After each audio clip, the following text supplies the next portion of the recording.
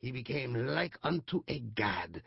People came from everywhere to listen to his random babbling and try to find a conduit to the state of blissful innocence buried under the weight of their wisdom. It was inevitable that someone would see a profit in this. A consortium with a name we would translate as Blank Slate offered to decouth anyone who had a certain large sum of what passed for money and maintain them for as long as they wanted. At first, people were slightly outraged because it was a kind of sacrilege, or were slightly amused because it was such a transparent scheme to gather what passed for wealth. Sooner or later, though, everyone tried it. Most who tried it for 1 year went back for 10 or 100, or eventually forever. After some centuries, permanent decouths began to outnumber humans, though those humans were not anything you would recognize as people, crushed as they were by nearly 1,000 years of wisdom and experience, and jealous of those who had given up. On 31 December A.D. 3000, the last normal person surrendered his loneliness for decouth bliss. The world was populated completely by total innocence, tended by patient machines. It lasted a long time. And then, one by one, the machines broke down. Crime and punishment. Eventually, it came to pass that no one ever had to die, unless they were so horrible that society had to dispose of them. Other than the occasional horrible person, the world was in an idyllic state, everyone living as long as they wanted to, doing what they wanted to do. This is how things got back to normal. People gained immortality by making copies of themselves, Farleys, which were kept in safe places and updated periodically. So if you got run over by a truck or hit by a meteorite, your Farley would sense this and automatically pop out and take over after prudently making a Farley of itself. Upon that temporary death, you would lose only the weeks or months that had gone by since your last update. That made it difficult to deal with criminals. If someone was so horrible that society had to hang or shoot or electrocute or inject him to death, his Farley would crop up somewhere, still bad to the bone, making a Farley of itself, and go off on another rampage. If you put him in jail for the rest of his life, he would eventually die, but then his evil Farley would leap out full of youthful vigor and nasty intent. Well, ultimately, if society felt you were too horrible to live, it would take preemptive action. Check out your Farley and destroy it first, if it could be found. Really bad people became adept at hiding their Farleys. Inevitably, people who were really good at being really bad became master criminals. It was that or die forever. There were only a few dozen of them, but they moved through the world like neutrinos. Effortless, unstoppable, invisible. One of them was a man named Bad Billy Beerbreath. He started the ultimate crime wave.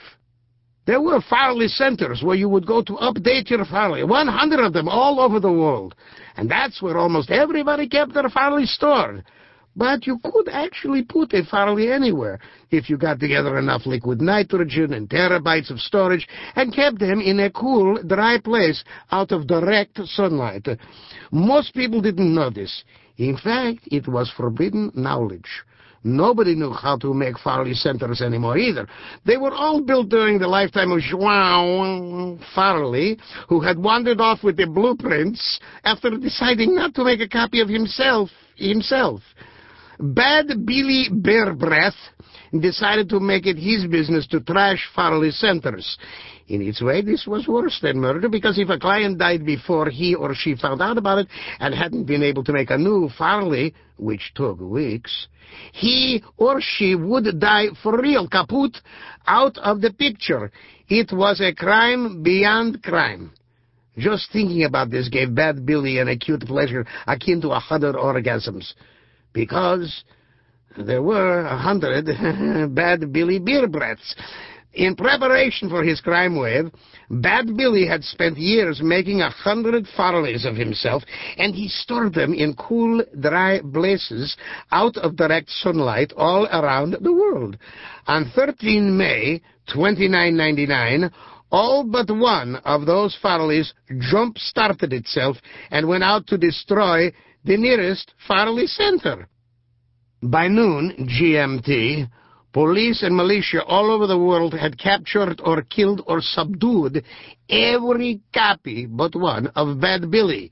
But by noon, every single Farley center in the world had been leveled, save the one in Akron, Ohio. The only people left who had Farleys were people who had a reason to keep them in a secret place. Master criminals like Billy, pals of Billy. They all were waiting at Akron and held off the authorities for months by making Farley after Farley of themselves like broomsticks in a Disney cartoon, sending most of them out to die or die defending the place until there were so many of them the walls were bulging. Then they sent out word that they wanted to negotiate. And during the lull that promise produced, they fled en masse, destroying the last Farley center behind them. They were a powerful force. 100,000 hardened criminals united in their contempt for people like you and me, and in their loyalty to Bad Billy Beer Breath. Somewhat giddy, not to say insane, in their triumph after having destroyed every Farley center, they went on to destroy every jail and prison and courthouse.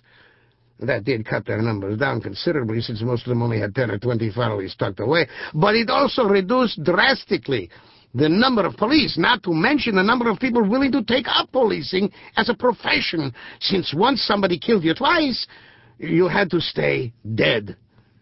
By New Year's Eve, AD 3000, the criminals were in charge of the whole world. Again. War and peace. Eventually, it came to pass that no one ever had to die unless they wanted to or could be talked into it. That made it very hard to fight wars, and a larger and larger part of every nation's military budget was given over to psychological operations directed toward their own people. Dulce et decorum est just wasn't convincing enough anymore.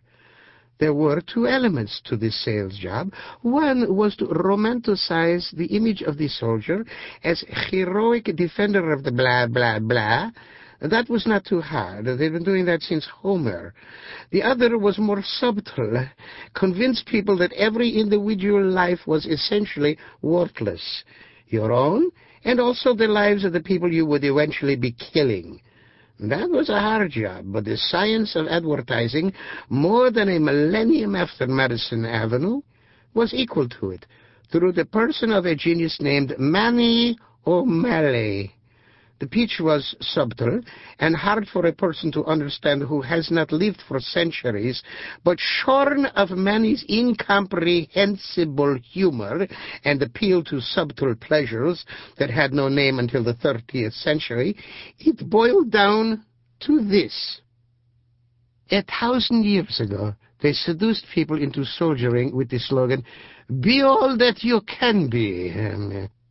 But you have been or you can be. The only thing left worth being is not being. Everybody else is in the same boat. O'Malley convinced them. In the process of giving yourself the precious gift of non-existence, share it with many others. It's hard for us to understand, but then we would be hard for them to understand, with all this remorseless getting and spending laying waste our years. Wars were all fought in Death Valley with primitive hand weapons, and the United States grew wealthy renting the place out until it inevitably found itself fighting a series of wars for Death Valley, during one of which O'Malley himself finally died, charging a phalanx of no longer immortal pikemen on his robotic horse, waving a broken sword. His final words were famously, "Oh, shit." Death Valley eventually wound up in the hands of the Bertelsmann Corporation, which ultimately ruled the world. But by that time, Manny's advertising had been so effective that no one cared. Everybody was in uniform, lining up to do their bit for Bertelsmann. Even the advertising scientists, even the high management of Bertelsmann. There was a worldwide referendum utilizing something indistinguishable from telepathy, where everybody agreed to change the name of the planet to Death Valley, and on the eve of the new century, A.D. 3000, have at each other. Thus, O'Malley's ultimate ad campaign achieved the ultimate victory, a world that consumed itself. In the way of all flesh. Eventually it came to pass that no one ever had to die, so long as just one person loved them. The process that provided immortality was fueled that way. Almost everybody can find someone to love him or her, at least for a little while, and if and when that someone says goodbye, most people can clean up their act enough to find yet another. But every now and then you find a specimen who is so unlovable that he can't even get a hungry dog to take a biscuit from his hand. Babies take one look at him and get the colic. Women cross their legs as he passes by. Ardent homosexuals drop their collective gaze. Old people desperate for company feign sleep. The most extreme such specimen was Custertralia. Custer came out of the womb with teeth and bit the doctor. In grade school, he broke up the love training sessions with highly toxic farts. He celebrated puberty by not washing for a year. All through middle school and high school, he made loving couples into enemies by spreading clever, vicious lies. He formed a masturbation club and didn't allow anybody else to join. In his graduation yearbook, he was unanimously voted the one least likely to survive if we have anything to do with it. In college, he became truly reckless. When everybody else was feeling the first whiff of mortality and frantically seducing in self-defense, Custer declared that he hated women almost as much as he hated men, and he reveled in his freedom from love, his superior detachment from the cloying crowd. Death was nothing compared to the hell of dependency. When at the beginning of his junior year he had to declare what his profession was going to be, he wrote down hermit for first, second, and third choices. The world was getting pretty damned crowded, though, since a lot of people loved each other so much they turned out copy after copy of themselves. The only place Custer could go and be truly alone was the Australian outback. He had a helicopter drop him there with a big water tank and crates of food. They said they'd check back in a year, and Custer said, "Don't bother. If you've decided not to live forever, a few years or decades one way or the other don't make much difference." He found peace among the wallabies and dingoes. A kangaroo began to follow him around, and he accepted it as a pet, sharing his rehydrated Kentucky Fried Chicken and fish and chips with it. Life was a pleasantly sterile and objectless quest. Custer and his kangaroo quartered the outback, turning over rocks just to bother the things underneath. The kangaroo was loyal, which was a liability, but at least it couldn't talk, and its attachment to Custer was transparently selfish, so they got along. He taught it how to beg, and by not rewarding it, taught it how to whimper. One day, like Robinson Crusoe, he found footprints. Unlike Robinson Crusoe, he hastened in the opposite direction. But the footprinter had been watching him for some time and outsmarted him. Knowing he would be gone all day, she had started miles away, walking backward by his camp, and knew that his instinct for hermitage would lead him directly, perversely, back into her cave. Pocky Gumma had decided to become a hermit, too, after she read about Custer's audacious gesture. But after about a year, she wanted a bath and someone to love her so she wouldn't die, in that order. So under the wheeling Milky Way on the eve of the 31st century, she stalked backward to her